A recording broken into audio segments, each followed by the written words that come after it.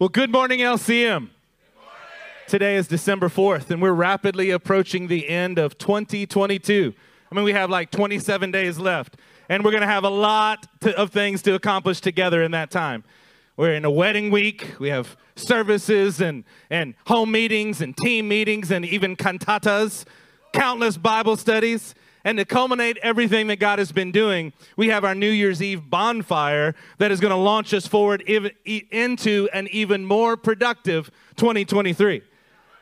If you've been here for any amount of time, you know at least one thing is true about life at LCM. Our days are really long, but our years feel really, really short. Because of the faithfulness of our God to fill our lives with His abundant goodness.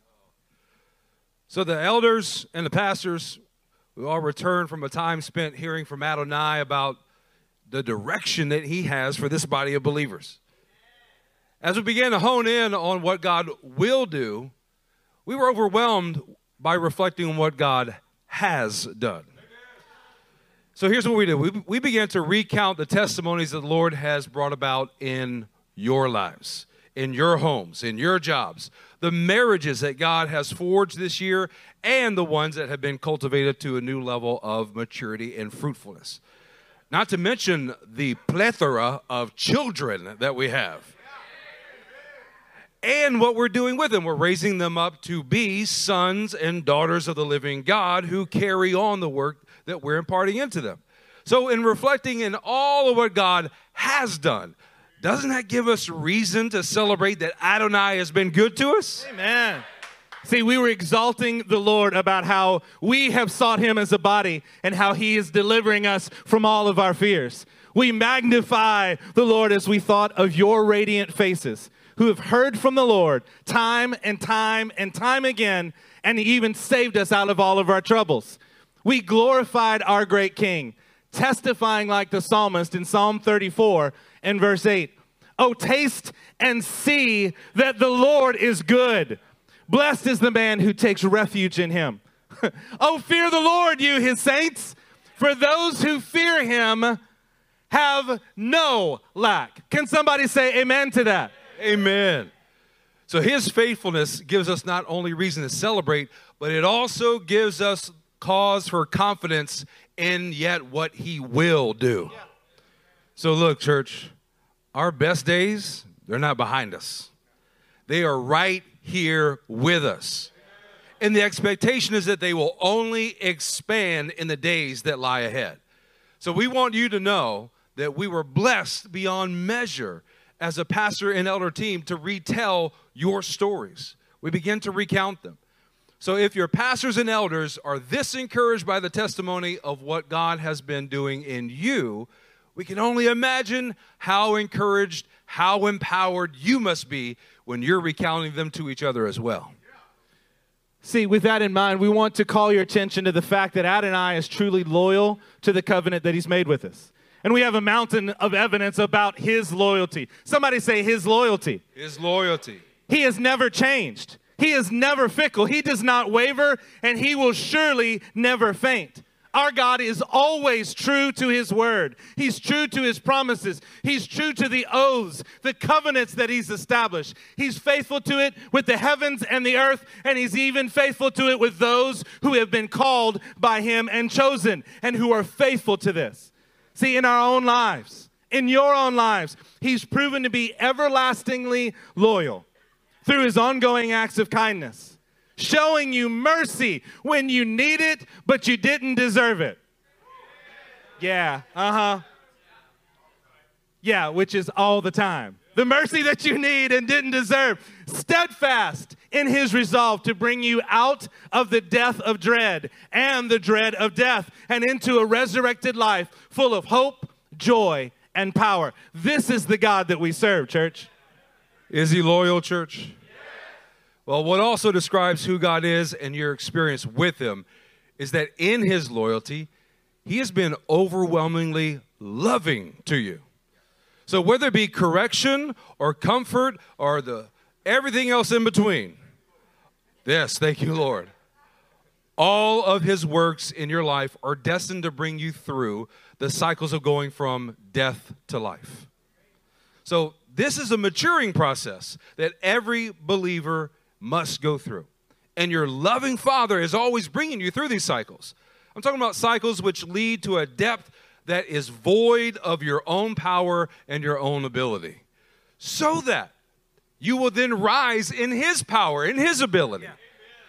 It's only then that you can accomplish his works and possess the signature of God and have it displayed through you. Look, this morning we're going to combine these two concepts that we've just been talking to you about. The title of today's sermon is Loyal Love. Say that with me. Loyal love. To get a clear perspective of these two attributes in combination that God displays to us, let's all turn to Psalm chapter 89. Psalm 89. And say loyal love as you're turning. Now, Psalm 89 was written by a man named Ethan the Ezrahite. Of course, one of your favorite Bible characters, right? We all know about Ethan the Ezrahite. Just one thing that I'd like to point out about him as we begin to read what he penned in such a beautiful way. Solomon obviously is the wisest man who's ever lived. But in 1 Kings 4, Solomon is compared to give the people an understanding. It says that Solomon was wiser than all the people of the East. He had more wisdom than all of that of Egypt. And he said, Solomon became the wisest man, even more wise than Ethan the Ezrahite. The comparison, so you get an idea, before there was a Solomon, Ethan the Ezrahite was the model of wisdom. And this is what this man is going to begin to share with us in this passage, and it's going to be beautiful. Look at verse 1. I will sing continually. Oh, we're going to do this in the NET, Pastor Nick. An important part here. In the NET, Psalm 89 and verse 1. I will sing continually about the Lord's faithful deeds. To future generations, I will proclaim your faithfulness. Church, Ethan the Ezrahite, he begins this psalm with the declarations that we're going to sing continually about the Lord's faithful deeds, his hesed, as it is in Hebrew. There should never be a moment. Hey, look at me for a second, church. I know we're early in the sermon. Think about this, though. There should never be a moment that we're absent of reasons to let our praise pour forth from our mouth and from our hearts.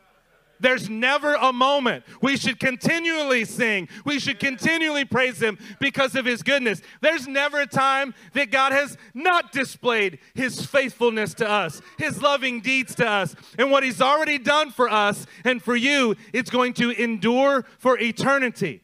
Come on, that's a beautiful way to start off this psalm. In the NET, I actually think it says it's a well-written psalm. I think they got that right. Let's take a look at verse 2. Verse 2, for I say, loyal love is permanently established. In the skies you set up your faithfulness. So while the word hesed in verse 1 is translated as faithful deeds, here in verse 2, the same Hebrew word hesed is translated as loyal love. The translation of hesed as loyal love is an accurate descriptor of who our God is because it is what he is continually demonstrating to us.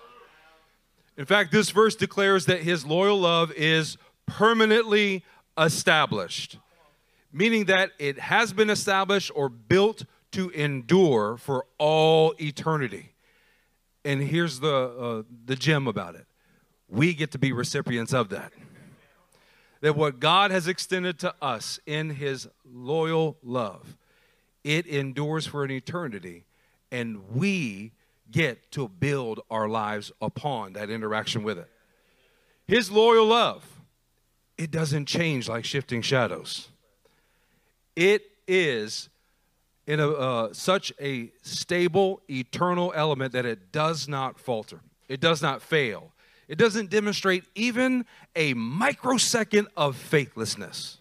I mean, think about that. The character of God being described as loyal love. There's not a microsecond of faithlessness that he shows.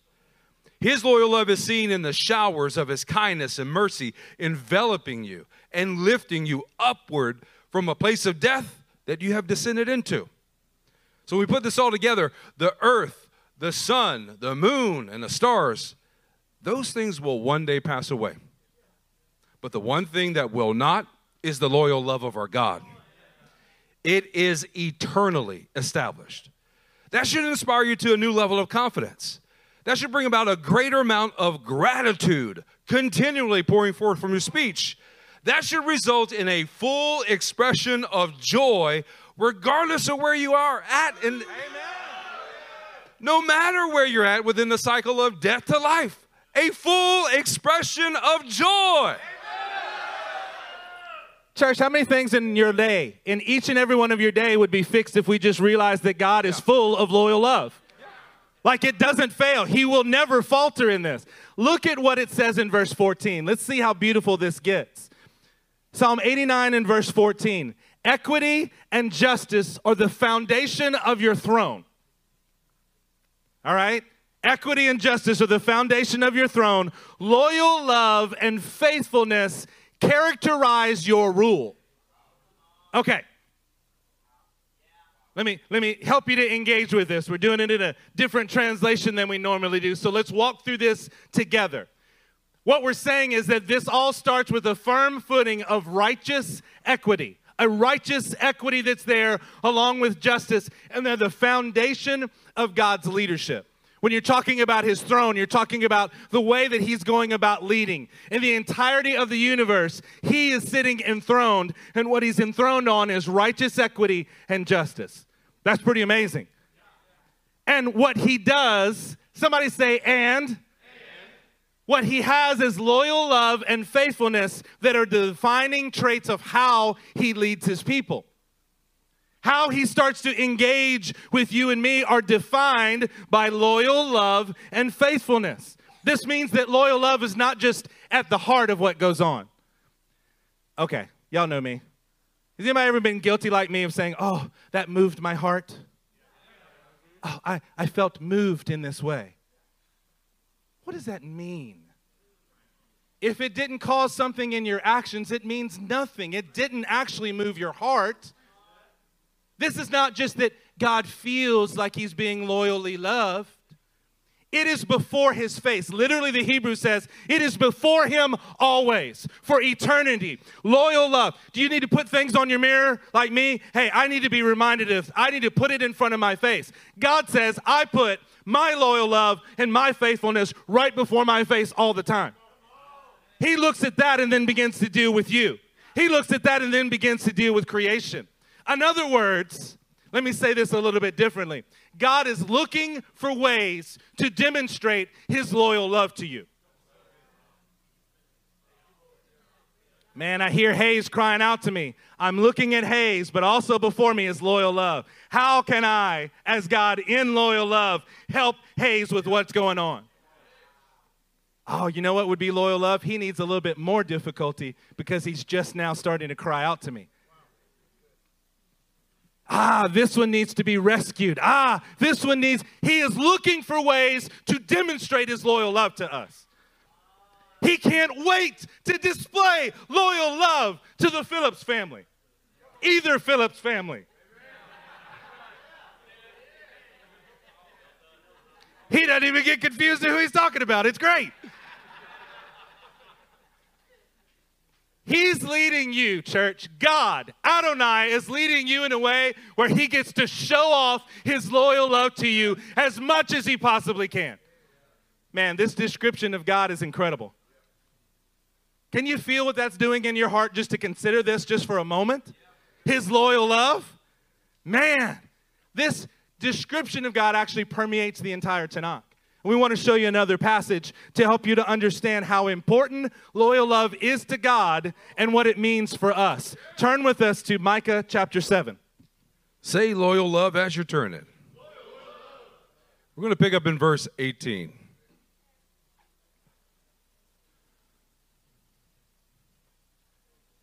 There is no other God like you. You forgive sin and pardon the rebellion of those who remain among your people. You do not remain angry forever, but delight in showing loyal love. So working through this passage begins with there is no God like our God. meaning the one who alone has the ability to forgive sin. I'm not talking about the small infractions that you that incurred today or yesterday. We're talking about the entirety of sin as a whole. That's the God that we serve. He forgives the entirety of sin. He is also the God who pardons the rebellion of those within the family of God. I mean, the passage said, of those who remain among your people, not those that are outside the house of God, those are within the members of his body and this church. So the discipline and correction of our Father, it is righteous and it is just at all times. But that alone is not the end goal of what he's shooting for. He is always aiming at delighting in showing you his loyal love when he leads you to repentance, when he is looking to forgive your sin, and when he wants to pardon you of your rebellion. The point is, he is continually expressing his very nature to you by showing you his loyal love. Let's continue on in verse 19. You will once again have mercy on us. You will conquer our evil deeds. You will hurl our sins into the depths of the sea. You will be loyal to Jacob and extend your loyal love to Abraham, which you promised on oath to our ancestors in ancient times. Look back at that verse 19, church. You will once again have mercy on us. Can somebody shout hallelujah in the house? He will once again, like not only yesterday, but I need it again today. Not just today, like earlier this morning, I need it again now. He will once again, because it is a demonstration that he is delighting to show you his actual loyal love. He conquers our evil deeds. Man, I love this. He puts our sinful nature to death. He buries it. He's not worried about us having faltered. Did you hear the prophecy this morning? He's teaching us how to run faster and faster, that we might outrun the men, that we might soon and one day be able to run with the horses. This is what he's doing. It is his delight. He's not even discouraged in the process. He looks at it as an opportunity to show his loyal love to you again and again and again. Church, he hurls our sins in the depths of the sea. He forgives our sins, and he works and gets out of us the sinful nature. This is amazing.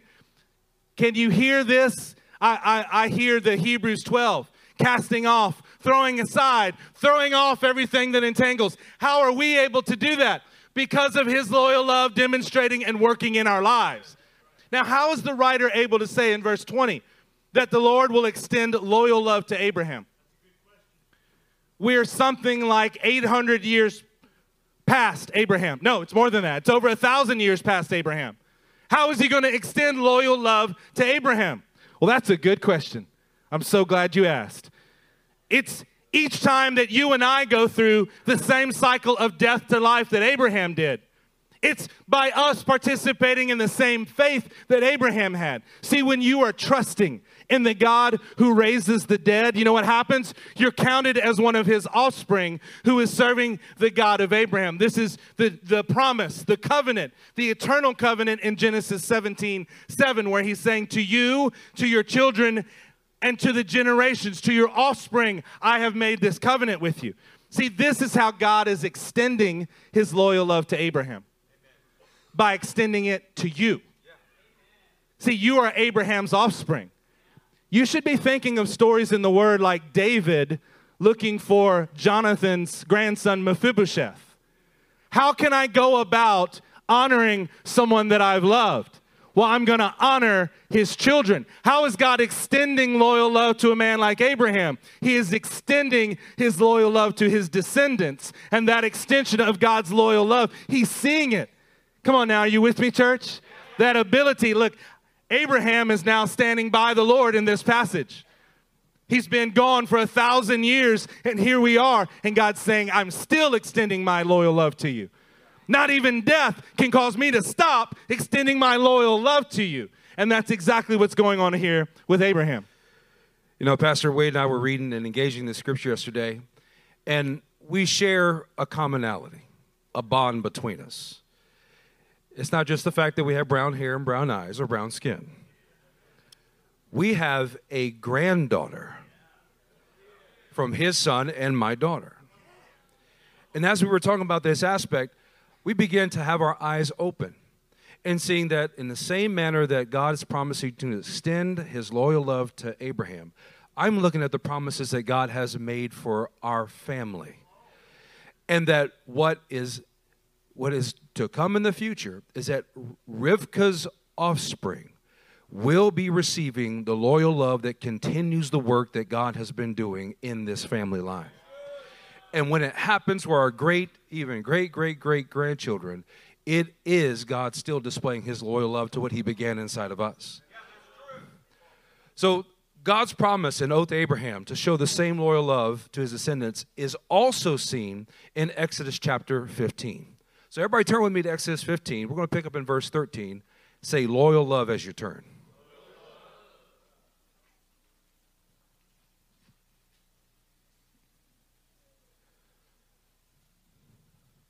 By your loyal love, you will lead the people whom you have redeemed. You will guide them by your strength to your holy place. When we were engaging with this passage, we saw right off the bat that it's by God's loyal love that he will lead. Will lead. This is a song of Moses, right? He's standing on the other side of the Red Sea, but there is a past and present that leads into declaring what the future looks like when God is going to lead them by his loyal love. The past is that they just came out of Egypt. There were plagues that were displayed, judging the gods of Egypt, and gave them a great deliverance out of it. The present is that they just walked through the Red Sea on dry ground, and they're standing there offering up praise to the living God. And with those two things in view, he is able to confidently declare that the same loyal love that God showed in the past and in the present, he will show in the future by leading us to what is righteous, holy, and going to accomplish his will. So he desires to give life to his people through resurrection power. That's what that past experience was for Moses and Israel out of Egypt and through the Red Sea. And what is yet to come is a certainty that that same resurrection power is going to be there by God leading us in his loyal love. So when we begin to put this together, God desires for you to have resurrection power because it displays his loyal love to you. It displays how his loyal love is permanently established, how it characterizes his rule, how he delights to show it to you, and how he desires to extend it to the fathers of the faith by extending it to you. So to put some of these things together, we have a slide for you. And these are 7 ways God demonstrates loyal love and how he displays resurrection power for us. There are so many more that exist in searching the word. And we just picked 7 that connected to us. So God's loyal love. His loyal love leads us into resurrection power. God's loyal love endures. It is permanently established. It's forever and unchanging. It forgives us of our iniquity and sin. It protects us. It shows us mercy, particularly when we don't deserve it, like we said earlier. As we read earlier in Psalm 89, it produces praise, and it also revives our soul. So God's loyal love, you know what it actually does when I'm looking at this list? It leads me through the valley of the shadow of death. Every time that I find myself there, and it leads me right into his resurrection power. Church, when we're talking about God's loyal love, it endures. It never fails to find me when I've descended right into the belly of Sheol. It's never failed to endure to help lift me up through his resurrection power. The kind of resurrection power that's not just enough for me, but his resurrection power is for you and it's for the generations. You can see that constant, enduring, loyal love. God's loyal love forgives because there's no God like our God, displaying his resurrection power every time I cry out to him concerning my sin, the weights that so easily entangle me, and my rebellion. It's because I remember his loyal love that I can acknowledge just how rebellious I've been from the very beginning. Come on now. Did y'all hear that? Just how rebellious that I've been since the beginning. See, understanding his loyal love and that it forgives helps you to be able to do that. God's loyal love also protects. He never leaves me. He never forsakes me. He's always there to raise me up again and again and again, because that's what God's loyal love is. God's loyal love shows me mercy, the mercy that I desperately need, and he is so ready to give because of the covenants that he has established. Not even death can separate me from his power. As a matter of fact, it is because I die often that his merciful resurrection is then available to me. God's loyal love produces praise. How can it not produce praise? How can it not? As you just meditate just for a moment on God's loyal love, it produces praise. It fills our lungs with air that we would then want to return to him with praise and worship and adoration. Especially when you consider the fact that his loyal love has spoken into my grave and called me out just like Lazarus. It wasn't me. I didn't do anything. He just called, and it caused me to come alive again. Therefore, I give him praise continually. Well, think about this last one. God's loyal love revives. It revives. It lifts your soul from that pit of death. It is a demonstration of his resurrection power and his hesed, and it causes him to be put on display again in my life every time that he revives my soul. Come on, isn't that beautiful, church? Understanding just a few aspects, a few of the characteristics of God's loyal love starts to do something inside of you. Now look, we're going to prepare and go to the book, the Nevi'im book of Jonah here together with you in just a second. So you can begin to turn there, but we want to remind you as you're turning of the fact that for Jews, you're always going up when you go to Jerusalem. You're going up to the house of the Lord. You're making aliyah, which means to rise, to go up. When they're going up to Jerusalem, they are singing the song of ascent as they go. As you travel, each time, Jerusalem is always the highest place. And everywhere else that you travel from Jerusalem, you're journeying down. Does that make sense? Going to Jerusalem, you're journeying up. If you're going away from Jerusalem, you're going down, because the concept is that you're going away from God's will and God's presence in all. See, Jonah is a man who can warn our souls today about the depths that occur as you are in the process of dying and being resurrected again and again. We have a slide for you that we want to help you with a few thoughts here. Jonah's journeying down. There were some brothers that were speaking the other day, and this is something that the Lord began to show, and we wanted to help and try to enumerate this with you this morning. In Jonah 1:3, immediately after Jonah hears the words of the Lord, it says that he went down to Joppa. He was not following what the Lord said. He literally turned in opposition, went down to Joppa, found a ship going to Tarshish, paid the fare, went down and away from the presence of God. Somebody say, Jonah journeying down. Jonah is going down. Look at verse 5 of the same chapter. After Jonah had gotten into the boat, sailing for Tarshish, Jonah didn't just stay down on the boat. He went down into the lower parts of the boat. He'd gone down into the inner part of the ship and went to sleep. By verse 17, you know that there was a storm that had come, and now Jonah had gone down to Joppa. He had gone down to the boat. He had gone down in the boat to the lowest part. Now he's going down into the belly of a fish. You guys see the trajectory of where Jonah is going here? But that's not even enough. You realize that the great fish doesn't just stay on the top of the water, right? Glunk. Down to Joppa, down to the boat, down in the ship, down to the fish, and then where did he go? Down to the belly of Sheol. Take this fish, and it just kept going down and down and down and down. This is the trajectory that Jonah's entire life is on. Here is we're almost halfway through the book of Jonah, just seeing the direction that he's heading. So in looking at this slide, you see the constant descent down and Jonah's journey down into death. It began to reveal some things to us. As I was engaging this, and so was Pastor Wade, began to realize that the journeying down to death always is a greater depth than I originally estimated. Yeah, that's true. Yeah. And that's if I actually estimated it at all. oh, it can't get any lower than this, and these problems are happening and nothing's working out right. Oh, wait. No, you're going to go deeper. And there's a specific reason why. Why does God's loyal love lead you into the journey down to the very depths of Sheol? Well, God's loyal love is what brings you to that depth, because he's looking to cause you to cry out from a true state of humility that he will answer. I'm engaging with this and I'm going, wow. Every time that I thought that I was at my lowest point and God brought me deeper, I realized that the condition of my heart in that previous depth was grumbling, it was complaining, it was self-loathing, it was self-mortification. I didn't get the point yet of what God was looking to transform inside of me.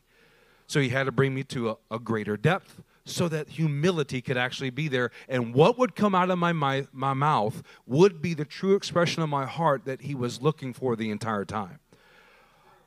Our Father is showing us loyal love, particularly in those moments. It also is a matter of experiencing death. Death to what, though? Death to my own ambitions. That greater depth, that next stage, it's killing off everything that I had planned to accomplish in my own strength. It's killing out my own desires, particularly, how about this? My own expectations, right? A forecasting of what is going to be. God saying, I'm not going to work with that. I'm going to bring you to a greater depth because we're going to get removing that. And that brings me to then that depth of Sheol. And there, I get a sober-minded state. I'm able to confront what's really happening inside of me that truly is dying so that God can resurrect it. It's then that you're at a place of utter dependency. Dependency particularly on God's loyal love, because that is what will resurrect your soul and prepare you to then rise and walk in resurrection power.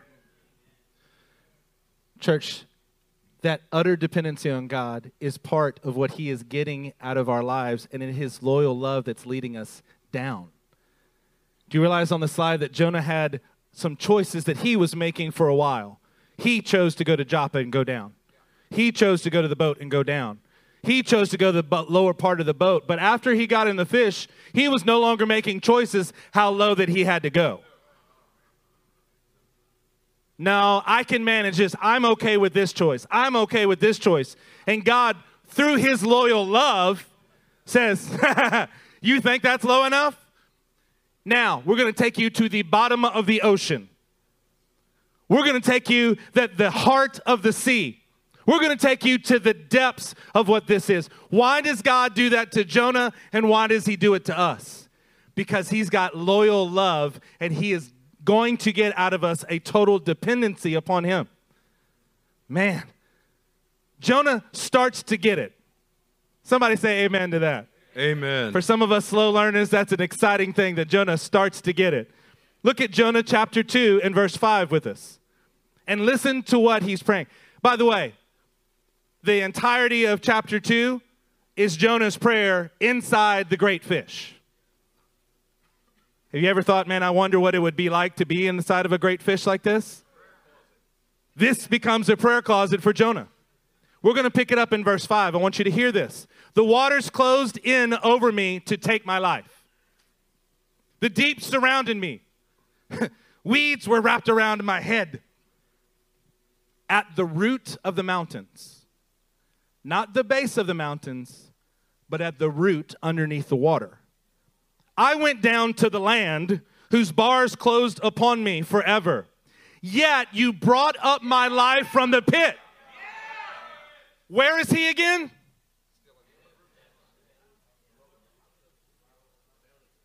Bottom, belly, lowest he can get.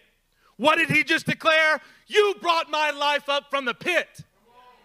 While he's still in the great fish. He's starting to get it. He's starting to get that he doesn't need his circumstances to change. He doesn't say this when he gets to the beach. He says it while he's at the root of the mountains on the bottom of the ocean. Come on, church. It's one thing to say what we say. The Lord is working in our church. He's working in my life. He's working in this house with you brothers and you sisters. There's a lot of things that we can say. Yes, I know that death is good. Yes, there's a cycle, and I need to get to the resurrection. But you don't realize how low you have to go. And in the depth is where the resurrection power of God, through his loyal love, begins to act upon you. It's in that low moment that he's going, you brought my life up from the pit, even while my body is still in the water. Verse 7, when my life was fainting away. You think he's using hyperbole here? Nope. It's actually happening.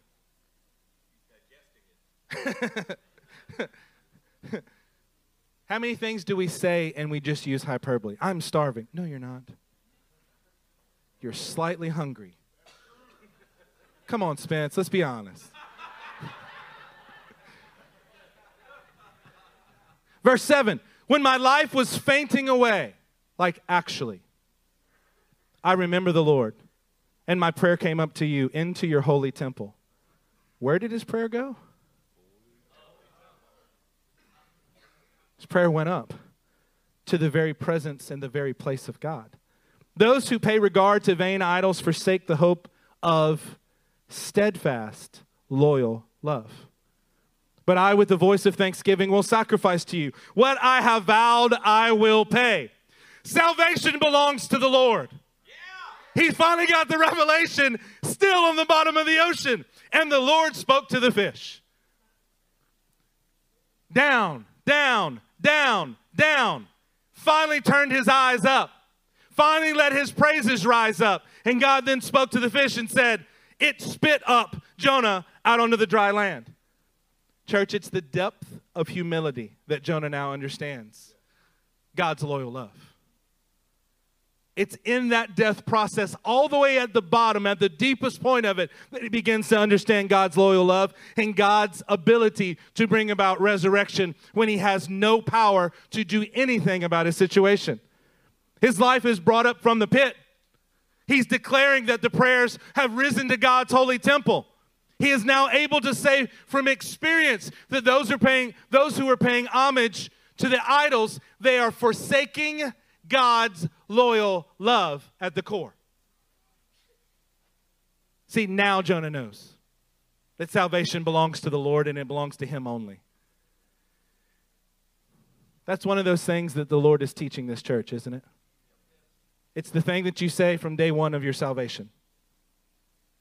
Salvation belongs to the Lord. But the reality of that is you realize that he is the only one that can save you. Not just at the beginning, but every single day. And it was then that Jonah begins the ascent. Out of the ocean, out of the great fish, and right on to the beach. Let's see how this continues in chapter 3. We're going to pick up in verse 1. Then the word of the Lord came to Jonah the second time. The second time. And what did God say? Arise, go to Nineveh, that great city, and call out against it the message that I tell you. This is the same exact message that the Lord spoke to him the first time. But look at what Jonah had to get through and go through to get to the point where he's now standing on the beach, and God says, from here, continue to go up. Continue to rise. It does. Yeah, that depth difference between the bottom of the sea, I'm sure just standing on the beach is great in and of itself. But in the same way that God knows the depths that it takes to get our state of heart right, he also knows that way it will serve the heights in which he's going to bring us afterwards. Arise, go to Nineveh, that great city, and call out against it the message that I tell you. So Jonah arose. There's obedience happening. Not only did he arise, the verse continues, and went to Nineveh, according to the word of the Lord. Now Nineveh was an exceedingly great city, 3 days' journey in breadth. So At this point, Jonah continues to rise in his newfound resurrection power. He rose in obedience, obeying God's word, and the 3 days he spent in the belly of Sheol, look at what it's producing now. It's producing revival. It's producing life, and it will produce resurrection in the people of Nineveh. Look, it not only brings life to their day, meaning the people of Nineveh, but God's delight is seen when he averts judgment for decades in that city because of the resurrection power that Jonah experienced and then transmitted to the people of Nineveh. You guys like the story of Jonah? Is anybody in the room like me and wish it, or have ever thought that you might have liked it to end right there where we just ended? Yes. Turn with us to Jonah chapter 4. It's a cycle. It is a cycle. After revival breaks forth, I got to be honest with you, this was, I was struggling with this passage as we were studying it because I saw a lot of myself in this, and I saw what God is trying to do here. Look what chapter 4, verse 1. But it displeased Jonah exceedingly. He was mad at what God was doing at the redemption and revival and repentance that he was bringing to the people of Nineveh. This wasn't his people. These were foreigners. These were foreigners who weren't nice to his people. He didn't like it. What? Say, bro, you were just in the belly of a great fish for a couple of days. This is your response to God moving? Verse 2, and he prayed to the Lord and said, "O Lord, is not this what I said when I was yet in my country? This is why I made haste to flee to Tarshish." Great. I knew it. What didn't Jonah exactly know? For I knew that you are a gracious God and merciful, that you're slow to anger and abounding in a steadfast, loyal love. And you relent from disaster. I knew it. I knew your character is full of loyal love, and here you are being loyal to the word that you said.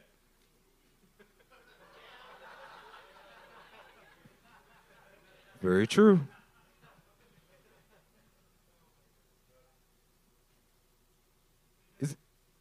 Okay. Let's just presume for a moment that this is not just Jonah, but this is teaching us.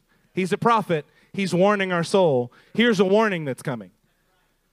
You're not supposed to look at Jonah and be like, I can't believe how he could do that. Crazy Jonah.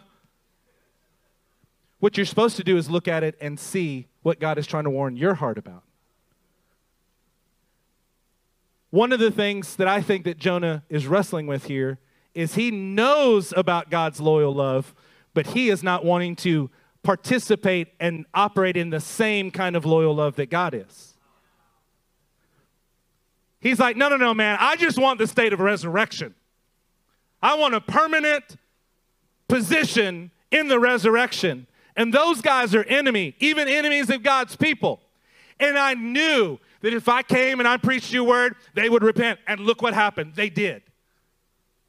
I want to stay in perpetual resurrection, feeling good about where I am, and leaving you in a permanent state of death.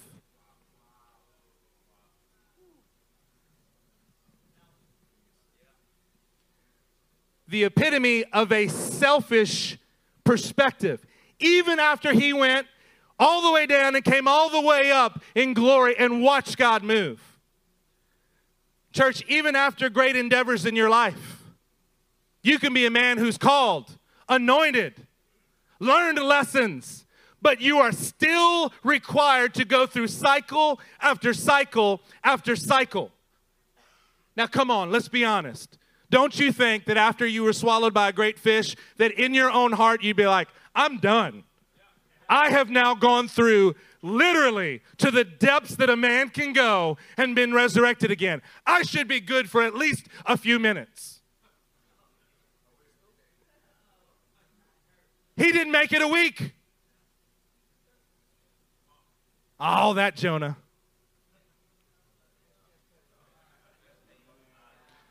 How many times has the Lord resurrected you on a Sunday? And then we turn and want to stay in that resurrection state and have other people condemned to their state of death. No, because actually if I do this, I know what I'm supposed to do, but if I do it, I want to stay mad at them for a little while. They've been messing up so much, they need to just sit in it for a little bit.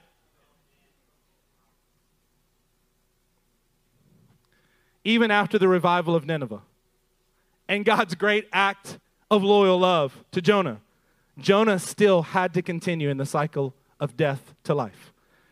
He was aware of God's character before he boarded the ship to Tarshish. But what Jonah needed and what we need is to learn how to extend God's loyal love to others that he didn't personally deem were worthy of it. It's one thing to believe that God is full of loyal love. It's another thing for us to operate in the exact same kind of loyal love that he does. Let's all turn to 2 Corinthians chapter 5 and say loyal love as you're turning. We're going to pick up in verse 14.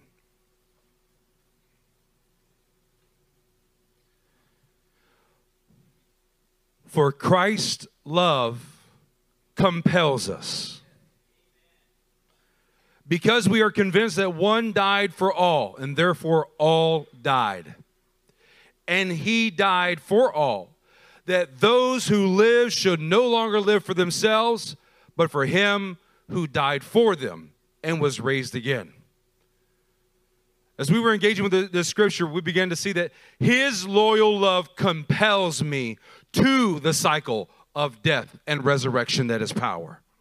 It is the very source and fuel of what moves me forward to want to go through that next cycle. We stand here, we as a church have been convinced that his loyal love is so tangible and real that we are compelled to operate in the exact same loyal love that he has displayed to us.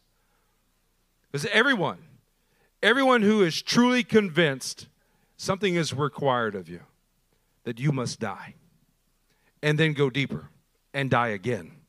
Journey further down and die yet again, so that when we are resurrected, we no longer live for ourselves, but for him and for them. The loyal love that God has lavished upon us.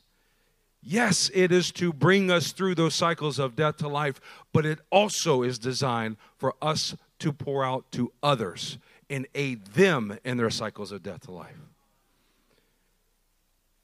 So what does that require of us to do? In showing loyal love, you know what you will put a stop to? Mourning over your own death or the process that it takes to get there. You will stop it in its tracks, and you will begin to realize that his loyal love has never left you. It has never been without in your life. It is a constant source of resurrection power. You'll begin to experience repeated cycles of death to life while living, and it enables you to correctly embrace the reality of physical death. Here's what I mean. Is that when you are rightly engaging and celebrating God's loyal love on a repeated basis while you're still alive, then when that moment comes of actual physical death, it's not a surprise to you what you should do at that moment. That you're able to stand and say, yet God is still faithful. God is still loyal in showing his love to me. And the truth is, when you look at this cycle of death to life, death is only halfway through the cycle. It's only half. It's not the end of it all. Doesn't matter what you feel, doesn't matter what you think or try to forecast. When you're standing at that greatest depth in the belly of Sheol, you need to lift your head up and cry out to your God and say, thank you, Lord, that this is not the end. It is actually the point at which you are closest to experiencing resurrection power. His loyal love compels my life upward, out of the depths of Sheol, so that I might bear the signature of God from that moment forward. Knowing that out of the void of death, he created life yet again inside of me. Therefore, I now operate in the same loyal love towards those around me because I am standing in a place of being compelled by his loyal love to do so. Let us share with you a verse from Proverbs, because as Pastor Peyton says, it's always a good time for a proverb. Proverbs chapter 19 and verse 22, again in the NET.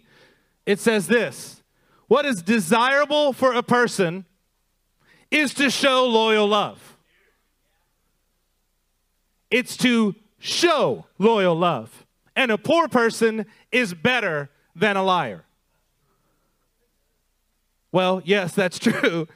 But here's the way that these are engaging together. It's desirable to show loyal love, not just to know, not just to think about it, not just to recognize that God has it. It's for you to actually demonstrate it. You show it to your neighbor, your coworker. You show it to the brothers in this room. That is what God finds desirable. It is desirable to show it. And then it goes on. You'd be better to be a poor person who is showing loyal love than to be a liar. And what is the definition of liar based in this passage, based on this verse? It's the man who doesn't show loyal love. Been proven to be a liar because you said that you were going to help, but because you didn't really have loyal love and demonstrate it, you did not do what you said. Hey, brother, I'll pray for you. Pastors will pray for you on the trip. It is desirable for a person to show loyal love. See, what a beautiful thing here. We want to turn with us now to Luke chapter 10 as we develop this just a little bit more. So Luke chapter 10, we're going to pick up at verse 30. Loyal love. Jesus replied, a man was going, what's that next word? Down from Jerusalem to Jericho. And he fell among robbers, who stripped him and beat him and departed, leaving him half dead. So Jesus is telling his disciples a parable. And he's describing a man who's going down from Jerusalem, just as Pastor Wade explained earlier.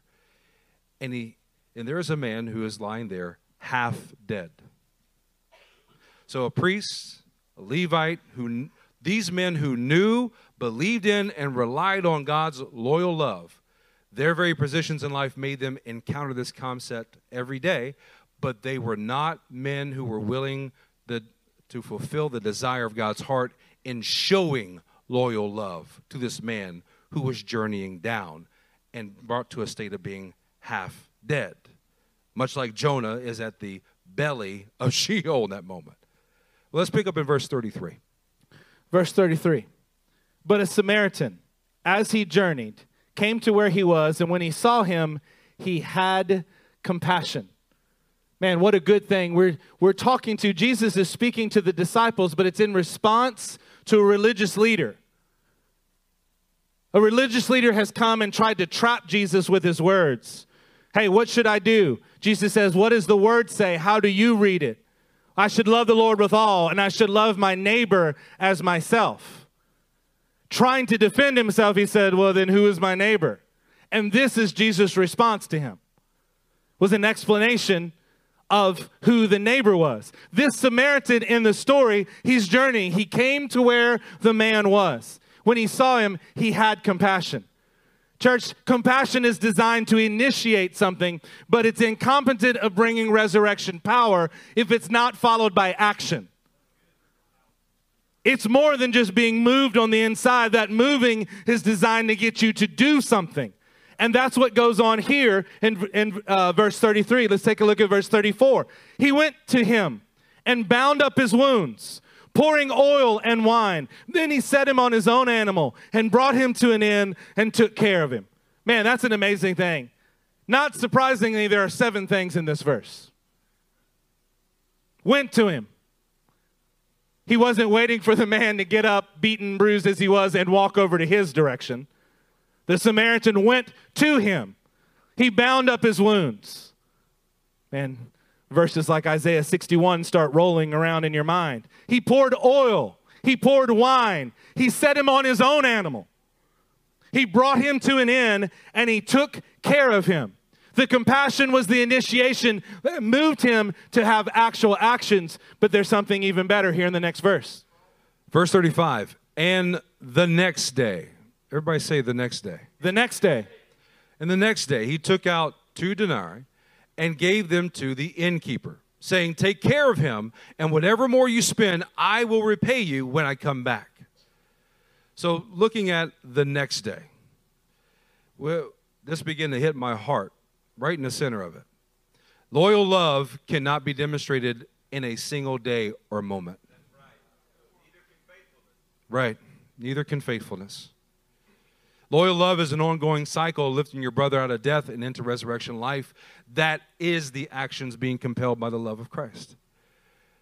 The reason that was hit me in the heart is because I can look at a single day or a single moment and all the great things that God did in showing his loyal love to me and me reciprocating that by showing it to my brothers. And it's the next day that then I've checked out.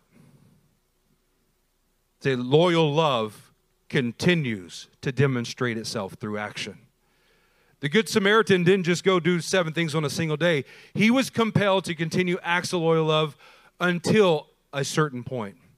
The point that his brother rose to his feet and began to walk in resurrection life. And he tells the man at the inn, hey, take care of him. We know what he's doing. He's entrusting this responsibility that's his to reliable men. And he tells that innkeeper, whatever you spend, I will repay. This is a demonstration of ayin tovah, the generous eye. And he's willing to pay the full cost of resurrection power for his brother. And then he promises, when I come back. He's not dropping off, the guy that's being restored and then paying some money and then running out and never promising to return to see his state. He's committing to return to the responsibility of demonstrating loyal love to his brother until his brother is then fully restored. When you're thinking about loyal love and that it can't be proven in a day, but it takes a lifetime to prove, don't you think of Pastor Matt? This man is a definition, is an epitome of a man who operates in loyal love. Not only receives it from the Father, but extends that loyal love to those who are faithful. You've been blessed by him because he's walked in loyal faithfulness. When he says he's going to do it, he doesn't just do it once and then leave you alone. He comes back. He's committed to the entirety of the process. When he sees that you've fallen, he is going to be with you through the process, not just when you turn and look up, but until you are fully resurrected, walking in the same power and doing the same thing for others. It is what loyal love looks like. This is what we must walk in. Look at verse 36. Jesus then gets very pointed with the man, with the religious leader. Which of these 3 do you think proved to be a neighbor to the man who fell among the robbers? Putting him on the spot. Well, tell me what you think. The religious leader, he said, the one who showed him mercy. As in, I don't even want to say that he was a Samaritan. The one, not the priest, not the Levite. He could have just said the Samaritan, because that's the way Jesus named this character in this story. He just says, the one who showed him mercy. See, the religious leader responds correctly, but you start to see something in this religious leader that maybe he's got a little bit of Jonah still in him. He's looking at it and going, yes, I have to concede that God is full of loyal love.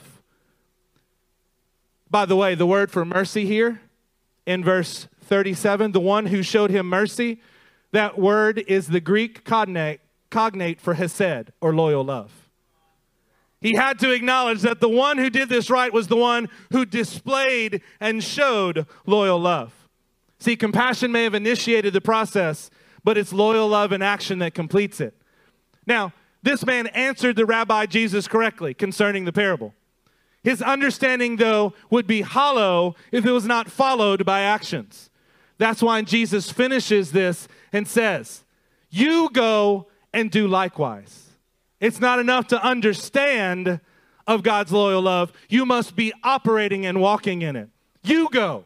You journey down into the depths of death so that you can bring resurrection life to those you find along the way as you, in your ascent of resurrection power. We want to show you what it practically looks like for you to show, demonstrate, walk in loyal love. It's actually exactly what the Heavenly Father has done for you. Pull the next slide, Samu. What was God's loyal love to you now becomes your loyal love to each other. Amen. That walking through those cycles of death and into resurrection power through you to each other, you're going to lead your brothers and sisters into resurrection life. You're going to stand by their side and endure, be immovable, and stand with them no matter what depth that they descend into. You're going to extend forgiveness in the same way that God has extended forgiveness to you. In doing so, you're demonstrating His loyal love to each other. You're going to protect. You're going to stand and watch and take genuine concern for each other's life.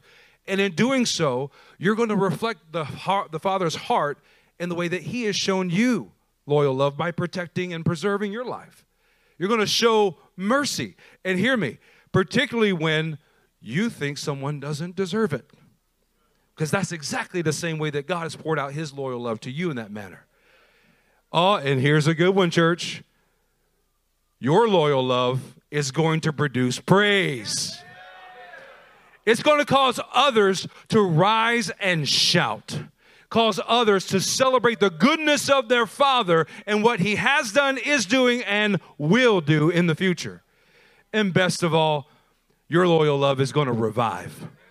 It's going to breathe life into each other and speak life into what may seem to be dry bones and make it stand as an army before God. Church, as you stand to your feet, we want to remind you of 2 Corinthians 5:15, that those who live should no longer live for themselves, but for Him who died for them and was raised again. See, as we're talking about loyal love, we have a few questions for you this morning. Is your loyal love, is it compelling others in the same manner that Christ's loyal love is intended to compel you? See, there's no question about His loyal love, about how good He is. The question that we have for you is, are you operating in this same kind of loyal love? See, your loyal love must compel others. It must compel others to the cycle of death and resurrection that is the power of God on earth. See, you have to get rid of those Jonah-like areas in your life where you're okay with even great experiences, but then it's settling you into a place where you only want the resurrection power and no longer are part of the cycle. Where you are concerned about your own needs and you're not looking at the death that the brother around you is in. See, we've got to cause Jonah to die inside of us today and let our loyal love be a compelling force in other people's lives as well. So here's how we do that. What resonated in me throughout the message is the way in which praising the character of our God will pull us out of the depths of Sheol. I'm sure that as we preached these facets of who Jonah was and what the Good Samaritan did, it hit you right in the heart. That even our self-reflection, you begin to identify with exactly what it looks like in your life. But today's not a day of mourning. Today's going to be a day of praise. As you praise, you're going to expect God's resurrection power to fill you where you stand. You're going to expect His resurrection power to pull you out of the belly of Sheol and begin to lock your eyes in on His loyal love to you. And then immediately when we close the service, you're going to begin to show action and showing loyal love to each other.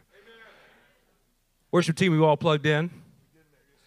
Look, as I pray, let your voices rise. Let praise come out of you. Let revival stir within your soul.